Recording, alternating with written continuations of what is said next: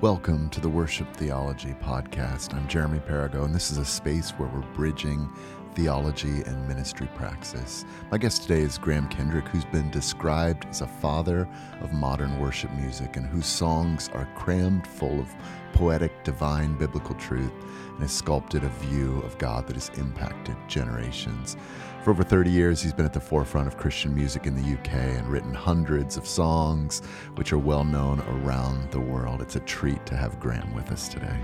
Graham, it's a joy to connect with you today. And yeah, we've particularly, I think the first time we met was on a rainy day in a tent in West Sussex for a kind of worship training event, and just have loved conversations with you probably over the last 8-9 years. It's been such a treat. So thanks for joining me today. It's a pleasure. What initially got you into serving the church, and particularly in the area of music and worship? Help us get to know a little bit about the early days of Graham Kendrick as a coming into this place of worship leader. Maybe even when you started, that title didn't exist. Well, no, you're right. I was brought up sort of in the old school setting. My father was a pastor, and in a small country church, and so he had to do everything. He was the worship leader, but that basically meant, well, there was an organist, I think, but he was musical. So that was great as a pastor, because then you could do everything as a one-man ministry. That's how many churches were, But I was brought up in the faith. I'm very grateful for that experience. As I said, my father was quite musical, so he played piano and piano accordion, and he'd lead choruses for the kids on his piano accordion, which he called Sally the Squeeze Box. And sometimes there'd be sort of Sunday nights after the service, young people would pile around. Of course, I thought they were very old people because I was just a little kid, sitting on the carpet. But, I can remember an occasion, I think he did many times, the gather in the room, he'd pull the piano out into the middle of the room and even take the panels off sometimes, it's an upright piano. So it was louder. And he'd set the piano and people would lean on the piano and call out for their favorite songs. Actually, they used to call the number in the songbook because the songs were known by the number. If you said number 69, everyone knew what it was. So that was the kind of local church, old school sort of environment. But things began to change because I was a teenager in the 60s. So culture was changing. I didn't know it was changing. It was just what was, at the time. But music, the Beatles, the Rolling Stones, the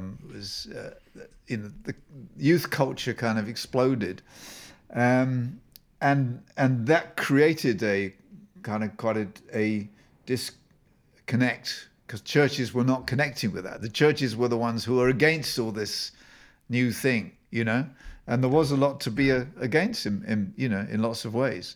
Sure. But where it influenced me was there were people maybe 10 years or so older than me that started to form bands with an evangelistic purpose and turn church halls into coffee bars and, go out in the streets and give out leaflets and get youngsters who were hanging around on the streets to come in. And you'd have a band, and the idea was to play the music of the day, if you like, in the pop style of the day. But it was message music, So it was, was that really, that impetus was really missional, like proclaim the gospel through the songs of the day, through the styles of the day?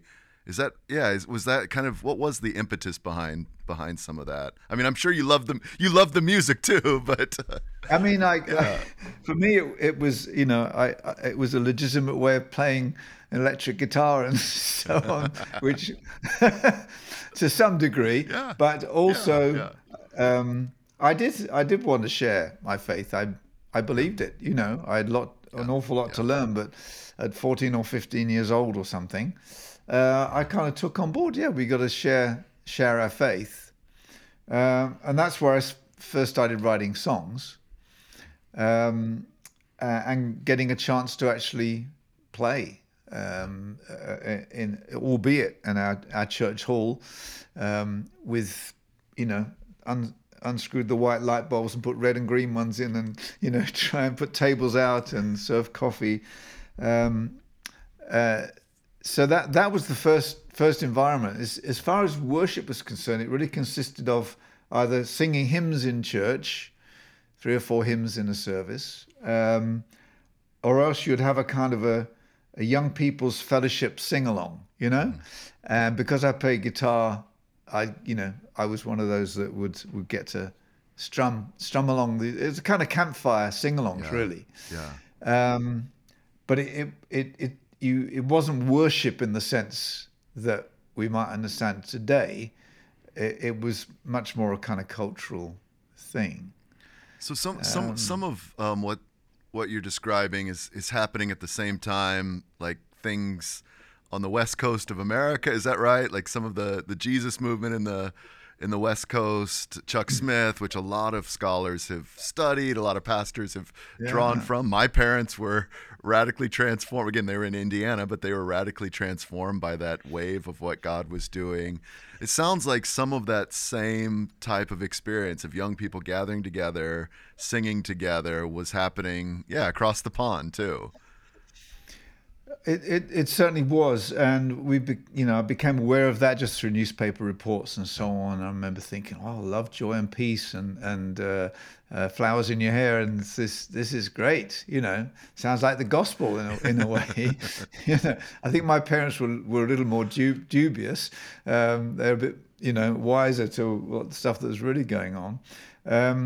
But definitely there was, in the midst of that hippie thing, there was a whole, as we know, a whole Jesus movement, a whole wave of people coming to faith in Christ, which gave birth to a kind of a contemporary music movement, and that began to influence us in the UK, because we started to get records, and Larry Norman, folks like that, Randy Stonehill, and some of those bands from Calvary Chapel, like Love Song and so on. And that became, mixed in with our model of copying the sort of Liverpool lads, and the beat sound of the 60s. Because we started to hear some more sophisticated music, from the States, and they started to come over and visit, so this whole scene kind of began to emerge, which I really just became part of. I just was connected, I guess, at that time. I lived in London, and some of the people who were a few years ahead of me and were kind of entrepreneurs within that world started to put on workshops and how to play the guitar, how to write a song. They formed a record company, started doing tours. And I just happened to be in that kind of orbit at the time and kind of got drawn in. So when I started to show a bit of a talent for writing songs, there was somewhere to begin, in that kind of little society. This wasn't something I was planning. It's kind of off topic, but when I was talking with Pete Ward, from Durham, professor, wrote Selling Worship years ago, and we were really trying to wrestle with those, on the UK scene, like the challenge of having a career, having a vocation, having a job out of being a writer and worship leader, and also walking out God's call, like supporting the family. And so one of the things he was talking about, how sometimes the spirit is active, but also sales and kind of that entrepreneurial spirit's active too. In those early days, like, was that something you were trying to discern too? Like, as you started to, hey, my music's getting heard, or I'm getting to, to share in bigger venues or bigger avenues. Was there any wrestling with what's God and also what's just business under the Christian label, but what's business? Have you had to navigate that at all? Yes, certainly. I guess in initially I was totally naive about how any of it worked. I don't think I'd ever heard of royalties or, percentages or whatever. And when I was first asked to make an album, I had just about enough songs for an album. It was a very low budget thing. I was just grateful for the opportunity to do it, and I kind of trusted everybody and signed anything that was put in front of me, really, because I didn't even know how to assess it. Unfortunately, the folks were trustworthy people, but they were learning as well. So they learned how to do things better. This was at a time too, like Graham, like there wasn't a huge Christian music movement. I mean, there was in different streams, things happening and albums coming out, but it also, I mean, there's articles, newspaper, you're the godfather of modern worship, or father in the UK of worship. So this, I know, we can talk about what you think about that too later, but this was a time that there wasn't a well-established Christian industry that was connected with larger industries. Everything was kind of new and fresh for everybody. Yeah. And I was one of the very first to actually step out and do this full time, because I think nobody, that was a kind of a dream to think, wow, is that even possible? But I think for myself, my motive was always this missional motive to share my faith, and so that's what I do. I mean, a lot of my early songs, which were story songs, and again, we're talking, a good 10, maybe 12, 14 years before the praise and worship thing took over. Yeah. So when I was at college, training to be a school teacher, we had, I'd sing the Christian meetings that happened. I'd sing a few songs. I might sing a few in the folk club or whatever opportunity there was. But it was very natural to me to turn the Bible stories that I knew into songs. I mean, I remember one particular preacher I heard do this really well in a preaching genre. Just have you rolling in the aisles, just retelling a Bible story in a way that you never heard of it that way, but it brought it alive. And I think I saw how you could do that with a song.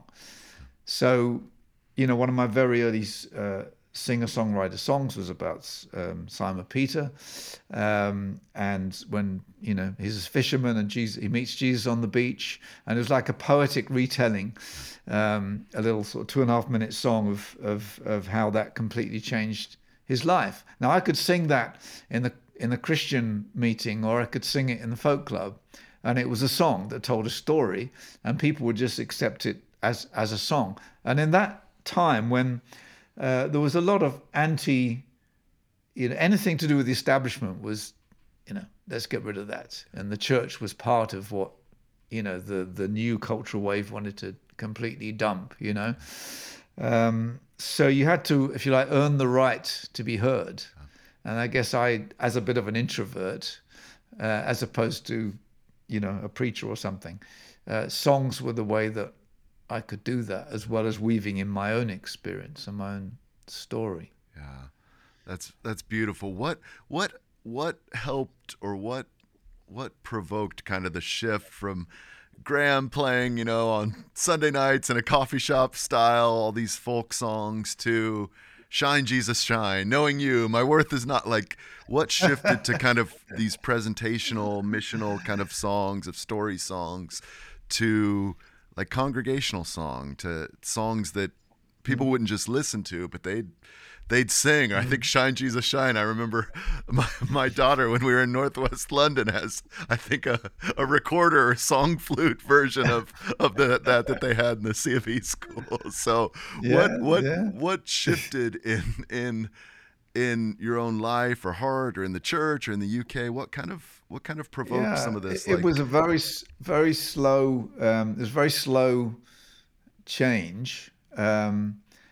You know, so I stepped out and full time in the music, and then after a year of that, I joined a traveling missions team, and then so that meant that we were interacting with churches a lot, but we were also connected with some of the new movements, like the house church movements in the UK, and there was a whole sort of renewal movement that was springing up all kinds of places in all the denominations here and there. It was quite controversial at the time.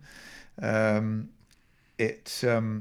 I came into it by meeting people who are kind of before and after thing. I knew them before, and then they talked about this experience of the Spirit, and I met the after, and I thought something pretty good happened to you. Where'd you get that?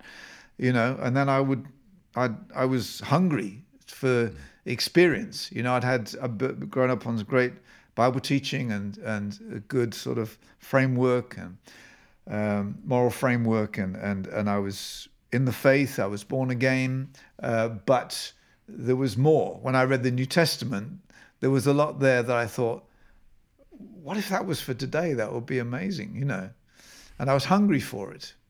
So that was my journey. And over those years, while I was largely using my music at a concert setting, or some situation that had been set up to encourage people to get into conversation about the Christian faith and so on, there was a whole change going, this shift going on, and in that new wave, I would find myself it might just be in somebody's living room, somebody's front room, and people would be worshiping in a very free kind of way, and they'd be singing these very simple songs and repeating them and so on. And from the outside, people would often say, "Oh, why do you have to sing that song 10 times or whatever?" But when you're inside it, it's like you were just going deeper every time, and you were seeking God's presence, and you were seeking to be filled with the Holy Spirit more than you were, or, you're just wanting to find God in a tangible way, and loads of people were, and so as I soaked in that, I learned those songs, and then because I could play the guitar, I'd be asked, would I lead that song? I said, yeah, sure, no problem. And in the local churches we ministered with these missions, these local church missions, I'd be one of the team who'd be asked to get up and, lead us all in this thing that we were doing out there, and now it's coming here, and it's a bit different, and we're waiting on God. We're not just singing hymn and sitting down.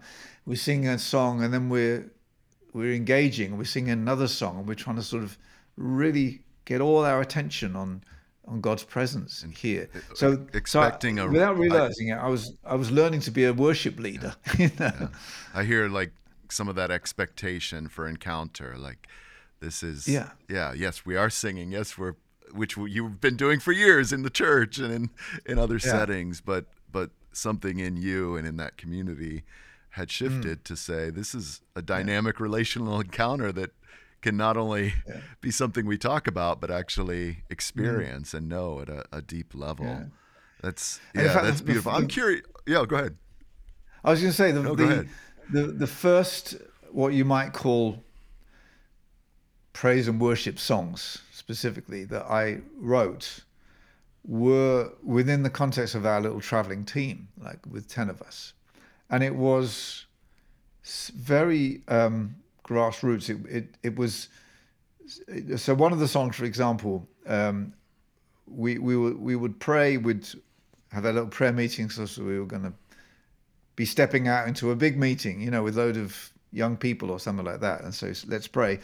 But then suddenly there'd be an atmosphere, there'd be a bad atmosphere, because you know how it is, you work intensely together with a bunch of people of strong characters, people who are strong enough to stand up on a platform and do this or do that. And there'd be tensions, and no one will pray because it's just like, oh, someone's quenching the spirit. Someone's got to forgive someone else. And it was true. And I remember sitting in one of those and thinking of some words like a prayer. And that was, Jesus, stand among us at the meeting of our lives. Because our lives were getting mixed in. We weren't just side by side in church once a week. We were living up close, and there were tensions and so on, as there always are. Be our sweet agreement at the meeting of our eyes. Where's this kind of living, walking in the light together? And it very quickly became a song. Mm-hmm. And next time we met, I led us in the song, and it really helped, because the song kind of focused us all in to Jesus stand among us. That's what we want. So let's sort out everything else, just so we can have Jesus in the center. And songs will come like that just existed in that little circle. But we'd use them in the churches we visited, and little by little they got on the grapevine. And the way that new songs traveled at that time, it was the amazing new technology was the overhead projector, and which, as primitive as it sounds, up to that point, it was hymn books or song books, and they get a new edition every 25 years. It's like once a generation, you might get a chance to pop some new songs in there. But now, in the time it would take to write out the words on a little acetate and slap it on the screen, it's up there on the wall, and you could sing it. And so songs would travel and get past, and sometimes altered a little bit in the process. I can remember probably junior high for me. I'm old enough to remember that. I can remember our youth pastor, worship leader, hearing a new song. This was in the in the late 80s, early 90s. Having this, the person running that transparency grab one of those blue pens and write it in as nice as they could, and then we'd sing it that night. And like you said, that was a massive innovation in the worshiping life of the church, to be able to share a song that you heard that day or at a conference or on the radio, because you could write it down and project it for everyone to sing. Wow, that's you've experienced from the hymn books of your father's living room, kind of calling out hymn 69, hymn 70 to transparencies to now today. Yeah. What's in all that experience, what's central, Graham, to your theology of worship? That's a big question, I know. It is a big question. And, when I've been doing this for a few years, so just copying the various people, the trends, there was a new way. It was like the pop singer became the worship leader, if you like, and culturally, if you learn it in cultural terms. I started to get asked to teach about this, and I suddenly realized I didn't really have a theology of worship. So how do I get one, And I thought that the best way to do that would be actually if I set out to write a book about worship in this, what was a fresh context at that time, I'll have to study. I'll have to learn how to, learn about it so I can write about it and teach about it. And that's basically what I did. I wrote a simple book about it. But it helped me to begin to have a more inquiring mind about, and of course, a theology of worship is something which you're constantly learning about. But I think for me, the big things were the Trinitarian nature of worship, the worship is to the Father through the Son by the Spirit, and passages like Jesus with the Samaritan woman at Jacob's well, the Father seeking worshippers who worship in spirit and in truth. What does in spirit and truth mean? Exploring those kind of understandings. What's going on when we worship? And of course, I think one of the things that's became clear the more I sort of studied was the central event of worship is Christ.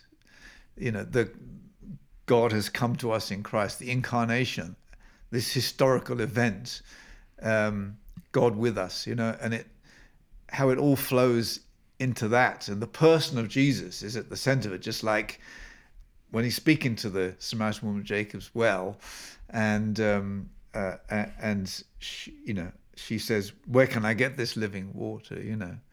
The Messiah's going to come, and when he comes, he'll tell us all about this. And I who speak to you am he. So he introduces himself as the one who is the key to all of this, about not worshiping here or there, Mount Gerizim or Jerusalem, but in spirit and in truth, a dimension of relationship with God, where our bodies have become the temple of the Holy Spirit, and so it was those kind of things which I think really fired me up and gave me a better understanding of some kind of theology of worship. Yeah, I think it's good to hear so much of, and we've been on panels where there's folks asking, why do contemporary worship songs have such bad theology?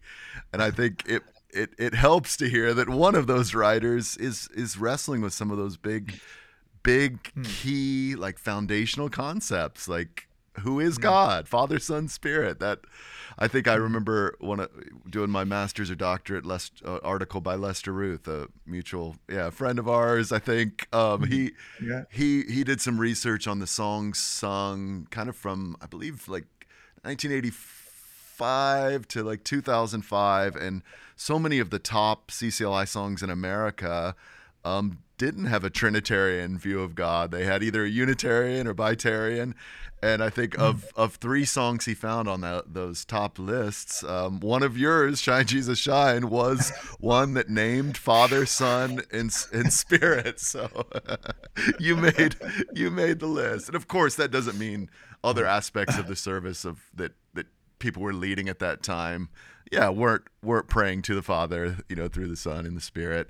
But it is important. Why do you think there's been this divide at times between theology and worship, particularly as we look at kind of the evangelical or charismatic world, that in some sense those worlds sometimes are anti-theological study or anti-academic study, and let's not talk about it. We just want to worship, Graham. Let's go for it. Why are you criticizing? Why are you analyzing? Or why are you?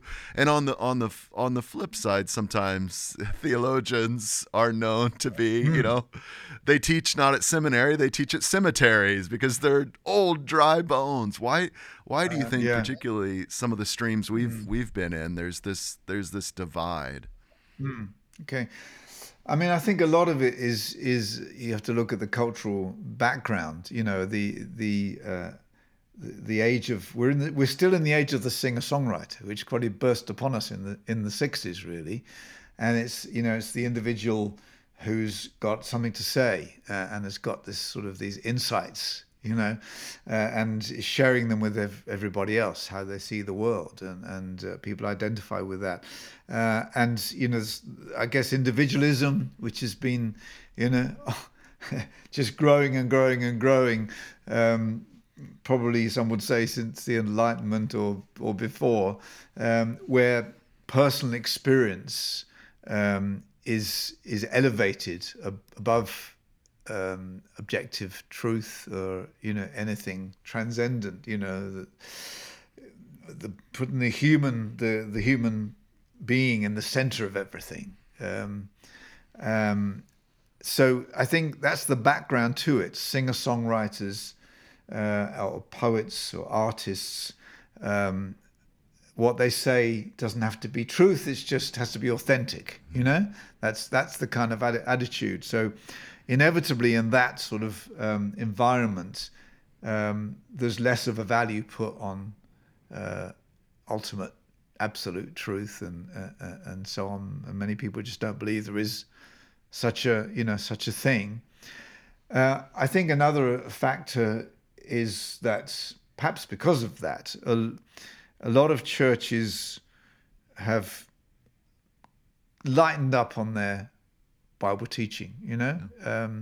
Certainly, and I regard myself as very blessed of having sort of tasted both in a way, because I grew up on what was elevated in the church was the Bible teacher, and whole churches would gather around a star preacher, and people would take their notebooks to church, and it was all about the teaching and everybody. And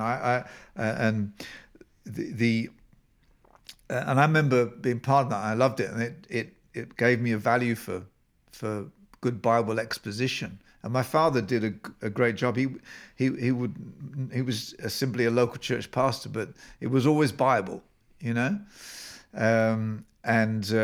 so I learned to value that. But then along comes the Spirit, which took us into experience, which was really missing to a great degree in lots of areas of the church. And that's dynamite, because you had Bible people who then got filled with the Spirit. Mm-hmm. And it's a dynamic combination, word and Spirit. It's people who knew the story, like knew God's word, knew the big narrative, and could even expository preaching. They'd grown up in that experience, and then it was like, oh, this is for real. This isn't just words to hear and to cognitively believe, but it's also words to know, to experience. I think you just said that kind of word and spirit. I think every conversation that I've had with you, whether it's coffee, next to the church in Tunbridge Wells, or in London, or on a rainy day in West Sussex, you've kind of used that combination of word and spirit. And for those, for some of us, those terms are well known. For you, what does that mean, particularly as we think about corporate worship or the gathering of God's people? What does a service that's kind of framed or undergirded by those two concepts or ideas really kind of look like? Well, first of all, I think it's important to say that they're not two different things. Jesus said, "The words I've spoken to you, they're full of spirit and life." The words full of spirit and life. So we are talking about one and the same thing. Yeah, the sword of the Spirit. The sword of the Spirit is the Word of God. Word of God. Yeah. So it all centers around Jesus, the Word, and who was full of the Spirit.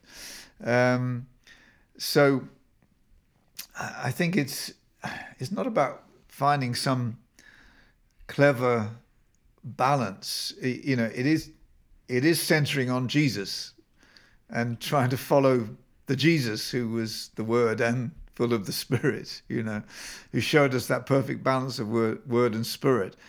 How does that look like in practice? I think it's a constant challenge in that. I think service leaders, service planners, meeting planners, pastors, all have to wrestle with constantly. And I think it has to be worked out in a local context. And when you look at the songs you're singing and assess, are we singing this song just because it's the latest cool song that everyone likes and they already know it because they got it off the internet. Yeah. And yeah, we should really sing that one because everyone loves it.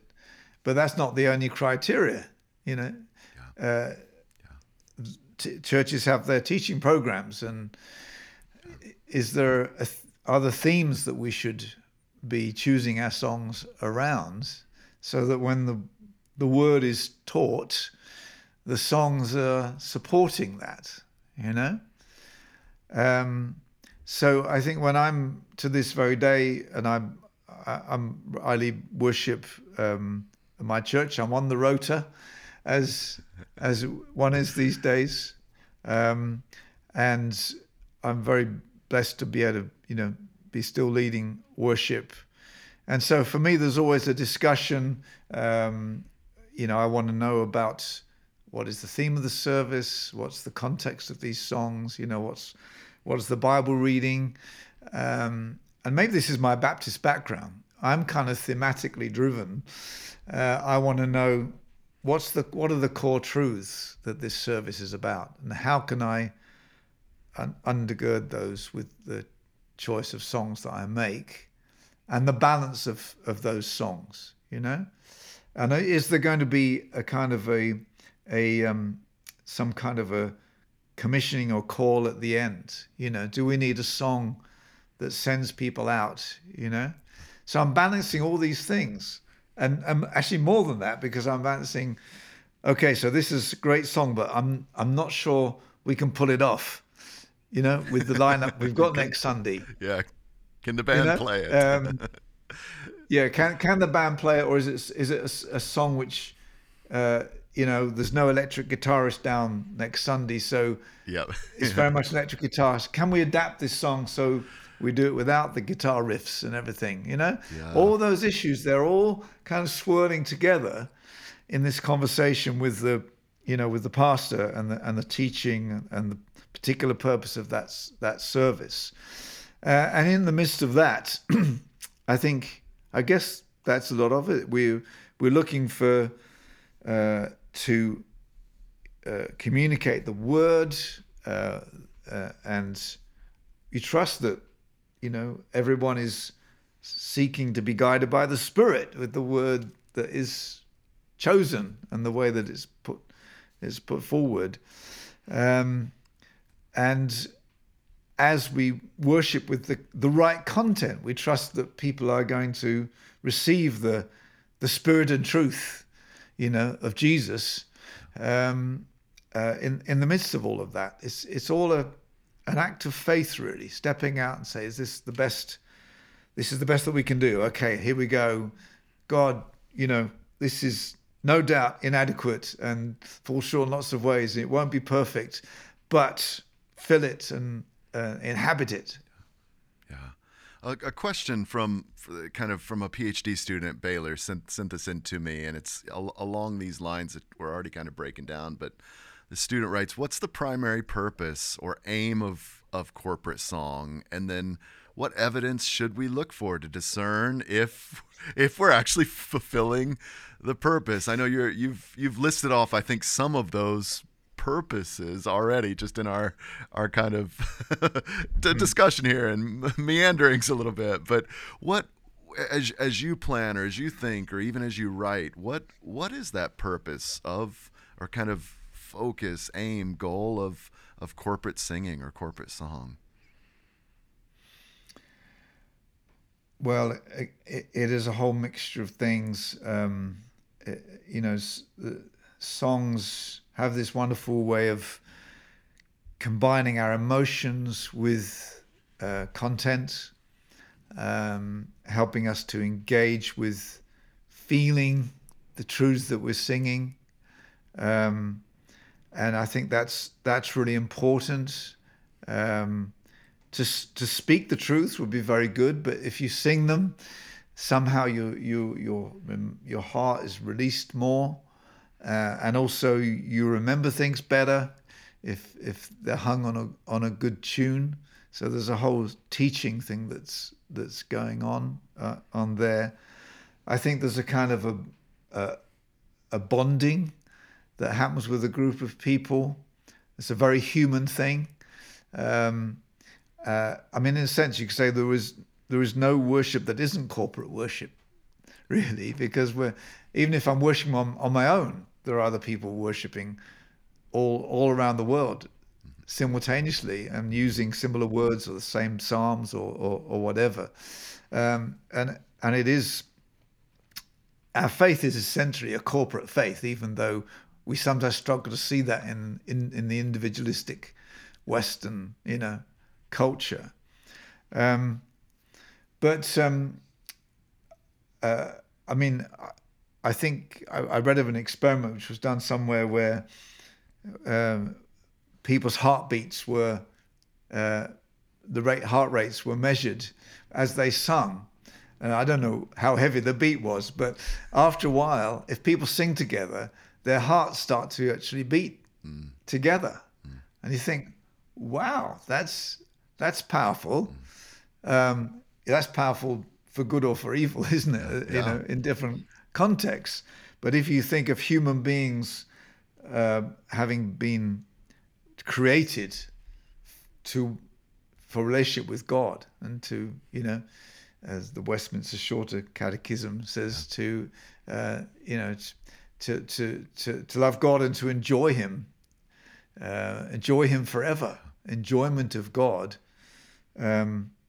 as a corporate thing. There's something quite profound in singing, and if we believe those texts that we are corporately the body of Christ, we're living stones built together as a temple for a habitation of God.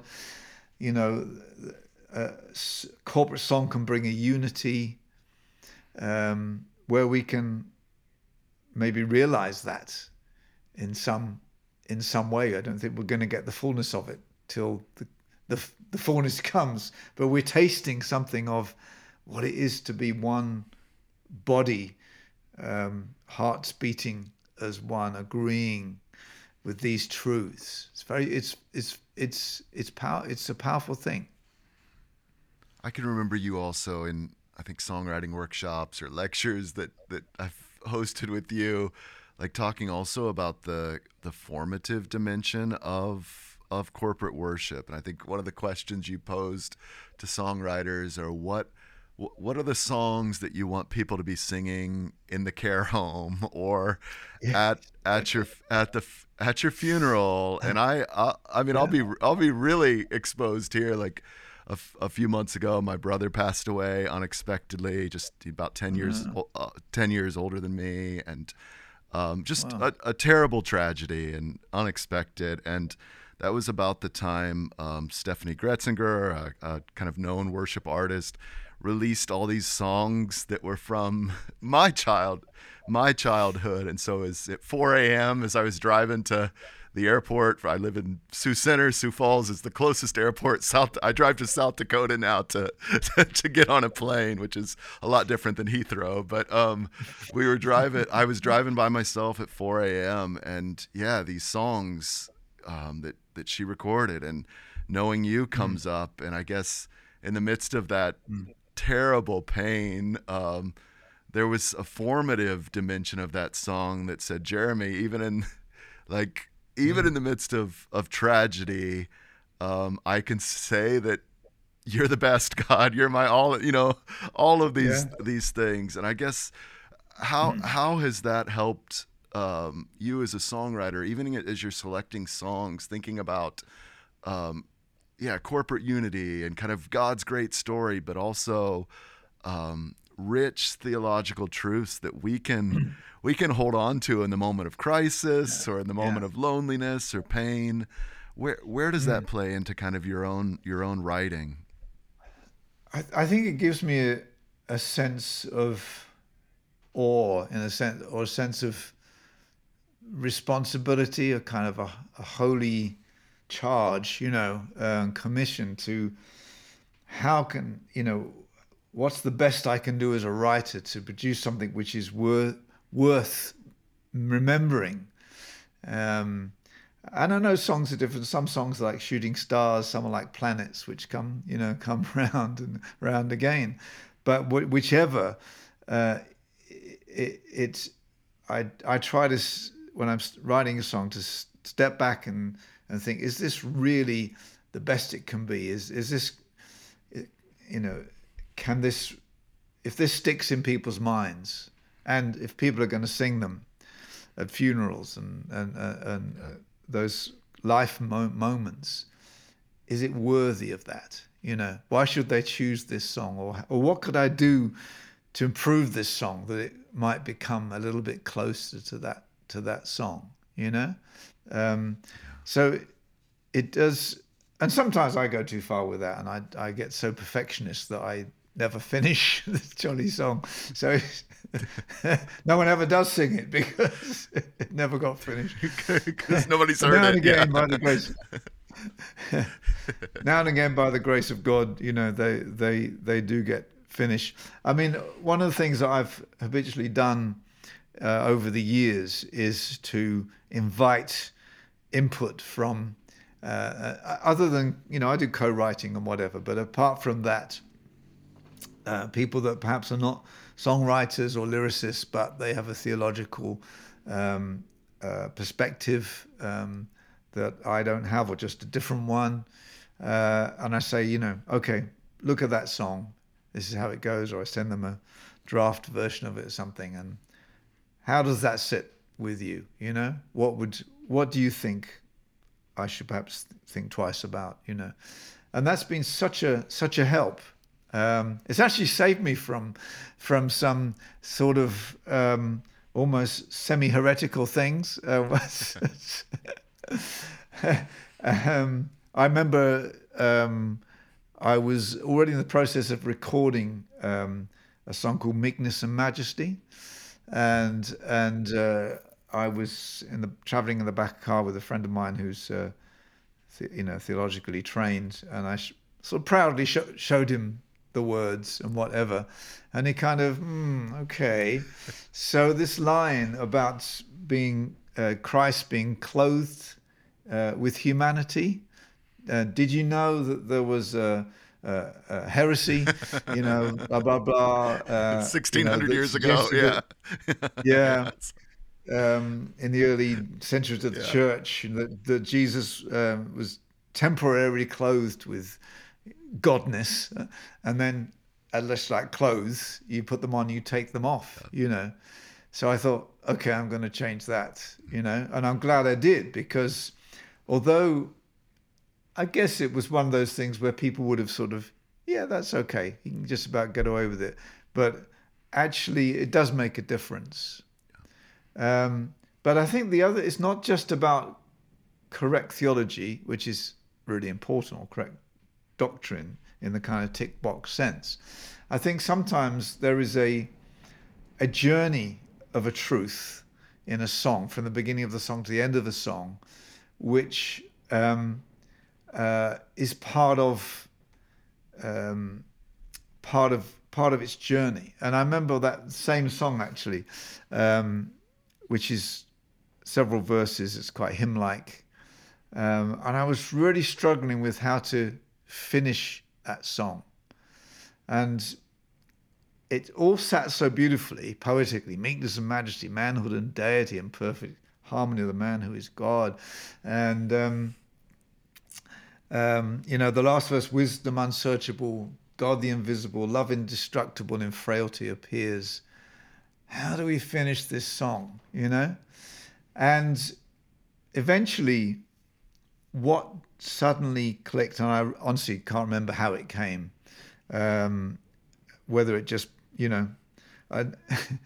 whether somebody suggested something to me or whatever, but I suddenly realized that there was a whole journey of this song's about incarnation. So there was a coming down, God comes down and becomes one of us and suffers.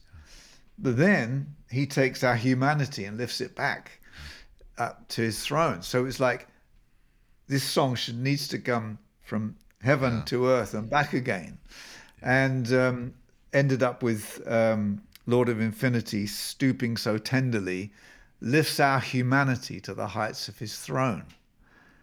And when that kind of popped, I thought, yes, this is, it's just so satisfying to and I think that's one of the great things about hymns, and I was obviously exploring the hymn genre, is that you can explore a whole train of thought in a hymn, in a way that in a lot of worship songs, it all takes you back to the chorus, and it's all about the chorus. And of course, you can take a journey in verse 1 and verse 2, or if there's 3 verses, you can. And there's a chorus of meekness and majesty as well. But sometimes it's feels a bit cut and paste. Yeah. So you've got a little bit of that and a little bit of that, and it's all good, but there isn't necessarily a cohesive journey of thought and unfolding in the song. Do you think that's one of the reasons why there is this critique of kind of bad theology? Some of it may be the form, the structure, not even so much the content, that, you have these very devotional choruses that are really about adoration, like Jesus is great, amazing, God's great, where you can have 2, 3, 4, 5 verses that you can say quite a bit and look at things from different angles and even have that tension of heaven and earth. Like, do you think some of the reason, that maybe there's a critique for some of the charismatic songs, particularly of the 80s, 90s, that they didn't say much because they were short, simple songs? Yeah, and they didn't need to say much. And I think genre is an issue. I mean, the hymn genre is fantastic for carrying content, because you've got a singable tune and a singable key. Hopefully it's a great tune, and you repeat it, and the journey, the interest is developed in the lyric, in the development of the journey of our interaction with this particular truth, unfolding the truth, and then at the same time unfolding our response to the truth. I think largely speaking, the genre which dominates in lots of the church now is the kind of radio single genre, where you've got 3.5 minutes or something to to get the chorus hooked into. And of course, songwriters use the term of hooks. I love the hook in that song. It's the little bit, the earworm. The bit that you wake up in the night and you remember that. It's the hook, and of course the chorus usually has the hook and the highest notes, and so you get verse chorus bridge chorus. So you get this thing. It always takes you back to the chorus, so that you remember the chorus within those 3.5 minutes. You've had enough of the chorus to remember it and to want to sing it again, hopefully. So you've got, and there didn't used to be bridges in worship songs. This is a shock to some people, but I remember looking back to the songbooks of some of the early events in the very sort of early, late 70s, early 80s, and you look at all the songs, and it's either solid traditional hymns or it's simple choruses. But I don't know when the bridges came in. They probably came in the 90s or something. I think, I'm trying to think, like Monique Ingalls, I can't remember who, but traces some of that to what was happening in the UK too. Matt Redman, others, like Blessed Be Your Name. And no, I don't know if that's the case, but I could remember reading something like that's part of the British invasion into the American worship scene is offering bridges. And it's great because the positive is that we need to communicate, and that we're not the dominant culture. Once upon a time in the West, the church was the culture meister, but we're not now. We're a minority within a very diverse culture, and so inevitably we grow up with these genres and they communicate. But I think we have to remain we have to be able to step back and assess what we're doing and the strengths and weaknesses. And and along with the strength come weaknesses. I've sometimes thought of the sort of the pop song, the radio single genre as in three words: motion, emotion, and notion. What hits you first is the beat and the rhythm, and you start to join in with your rhythmic instincts, and then next you feel the emotion of it, and then lastly, what it's actually saying. And of course, for many of us with pop songs, it's decades later that we actually think about a line from a song we were singing when we were teenagers. We thought, that's disgusting. And you never realized, because in your innocence, it was just words that you sang. It was just like the sound of the words, meaning. I can think of, particularly as a dad now, I'm both, listening to songs that I listened to as a teenager or a kid, and I'm like, looking at it with the eyes of a father, like what's helping form my kids? What are their beliefs, and how do they engage with culture? I'm like, oh my goodness, my parents let me listen to this, and like I think you see, as you have as you mature, you start to see things like, wow, this is what they were really talking about in this pop song. Yeah. It kind of reminds me, some of the conversations we're having about genre and form, like it takes me back to kind of Paul, Colossians, Ephesians, to sing psalms, hymns, spiritual songs. And I think some of our church traditions, some of the Reformed tradition, only singing psalms, or, there's certain traditions that are only wanting to sing songs that are the Christological hymns, these rich hymns to Christ that are filled throughout the New Testament. As you were talking about meekness and majesty, I was thinking of Philippians 2, that hymn to Christ in Philippians. And then I think there's some of our streams that really only want to sing the spiritual songs, the odes pneumaticos, the spirit songs, the spirit inspired songs. And I guess in this conversation, I hear you maybe challenging us to let's draw from all of those streams, because they're critical to our own formation as the people of God. To be able to sing the Psalms right now, as I think of my friends in Kiev, like there's those imprecatory Psalms for me, give me a place to share my righteous anger of what's happening to them that I might have not been able to sing a year ago, or things like these Christological hymns, to hold us deep to who is Jesus and why is he the center of our faith? What does the Christ event mean? But also, what is the Spirit saying right now, Graham, as you're sitting there with your guitar in the room? And I think that enables us to be formed into the fullness of who we are as the people of God. Do you have kind of thoughts on that? Oh, absolutely. I think there are different emphases, different places, and I've heard, one or two people speculate over those two scriptures, Colossians 3:16, about the message of Christ dwelling in you richly, and Ephesians 5:18, which is to be filled with the Spirit. You got Word and Spirit there, and think, well, perhaps it was the Colossians needed, they had plenty of Spirit, they needed a bit more message, and maybe the Ephesians had lots of message, needed more, whichever way around it was.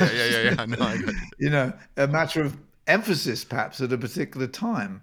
And that's a reasonable way to look at it, but I think we always need to look for the balance and see. And perhaps one of the biggest things I think is culture, because culture actually becomes invisible to us, because it's just, hey, this is how things are, this is how we do things around here. And so in an individualistic culture, worship songs about our experience feel just right. They feel, this is what life's all about, But actually, we're part of the kingdom of God. What's the kingdom of God about? And actually, it's far more corporate. So there's a whole discussion there, isn't it, in what songs are not even being written because we default to what the culture loves, So if I need a song that's about the body of Christ, about us as a community, I really struggle to find new songs that have been written about that, and it can only be because we don't see it. You have to go to and you've traveled a lot, so and I've had the privilege of traveling a lot of places, and there are cultures to this day which are essentially communal, and people do things together. And us individualists look on and think, oh, they're just all copying each other, doing the same thing, all out doing exercises in the park, all exactly the same thing. And we just don't get it because of our individualism. So it becomes invisible. But I think we need to ask God for help to see where the kingdom of God where else the kingdom of God wants to take us, and I think we have to, I'm sure you saw the very interesting tweet and article, I think got into Christianity Today or something, by a chap called Michael Rhodes, who did a study last year sometime. And in his study of the Psalms, he suddenly thought, oh, what if I compared the content of the top 25 most popular worship songs in the United States at the moment and the Psalms? And it was really quite revealing what wasn't there. So I think a lot of it is what's not there. For example, he pointed out that there was almost nothing in those top 25 popular songs about the poor and the needy and about justice, and there was almost no lament at all about the way the Psalms are so full of why God has this happened. And for him, he said the biggest thing that he shocked him as missing was that there were no questions. That's an interesting thing, isn't it? That we're not used to having songs that ask God questions, but the Psalms are full of it. Where are you, God? Why don't you do something about this wickedness over here or whatever? And so I think for me that was a helpful way. What if we did use the Psalms in terms of content as a template for the kind of things that our worship should, contain? And I think that's a really big challenge, because I think, boy, we've got a long way to go, because certain things just don't sit right in church because we just never do them. Like lament or crying out against injustice. And as I hear that, I mean, I think Geraldine Latty and I had this discussion a few months ago, like wrestling, like why in particular streams of the church, some have been singing, chanting the Psalms, particularly liturgical streams and monastic communities, sing those songs, pray those songs all the time, but particularly the kind of evangelical, non-denominational, charismatic, like our worship has to be positive. There's an expectation that our primary goal is to inspire, which if we look at the statistics, people are depressed. They're walking through pain and anxiety and and those are pastors and leaders too. Like, it's so to kind of put on this fake mask that everything has to be happy all the time. I think it actually starts to feel inauthentic, and I think some of the students, younger students I'm working with now, like things you're saying about individualism, they're trying to push for a greater sense of community and similarly areas of doubt. One of our recent students just graduated we helped put out an EP, and one of his songs was a lot of questions, and to be used in a corporate environment. But I think the expectations and the tools we use to discern what songs should be sung are actually sometimes preventing those really important songs to be sung. I mean, have you written, or even, in a spontaneous context, like, written those songs of lament or pain or loneliness that actually could fit within maybe a corporate environment or a conference or something like that?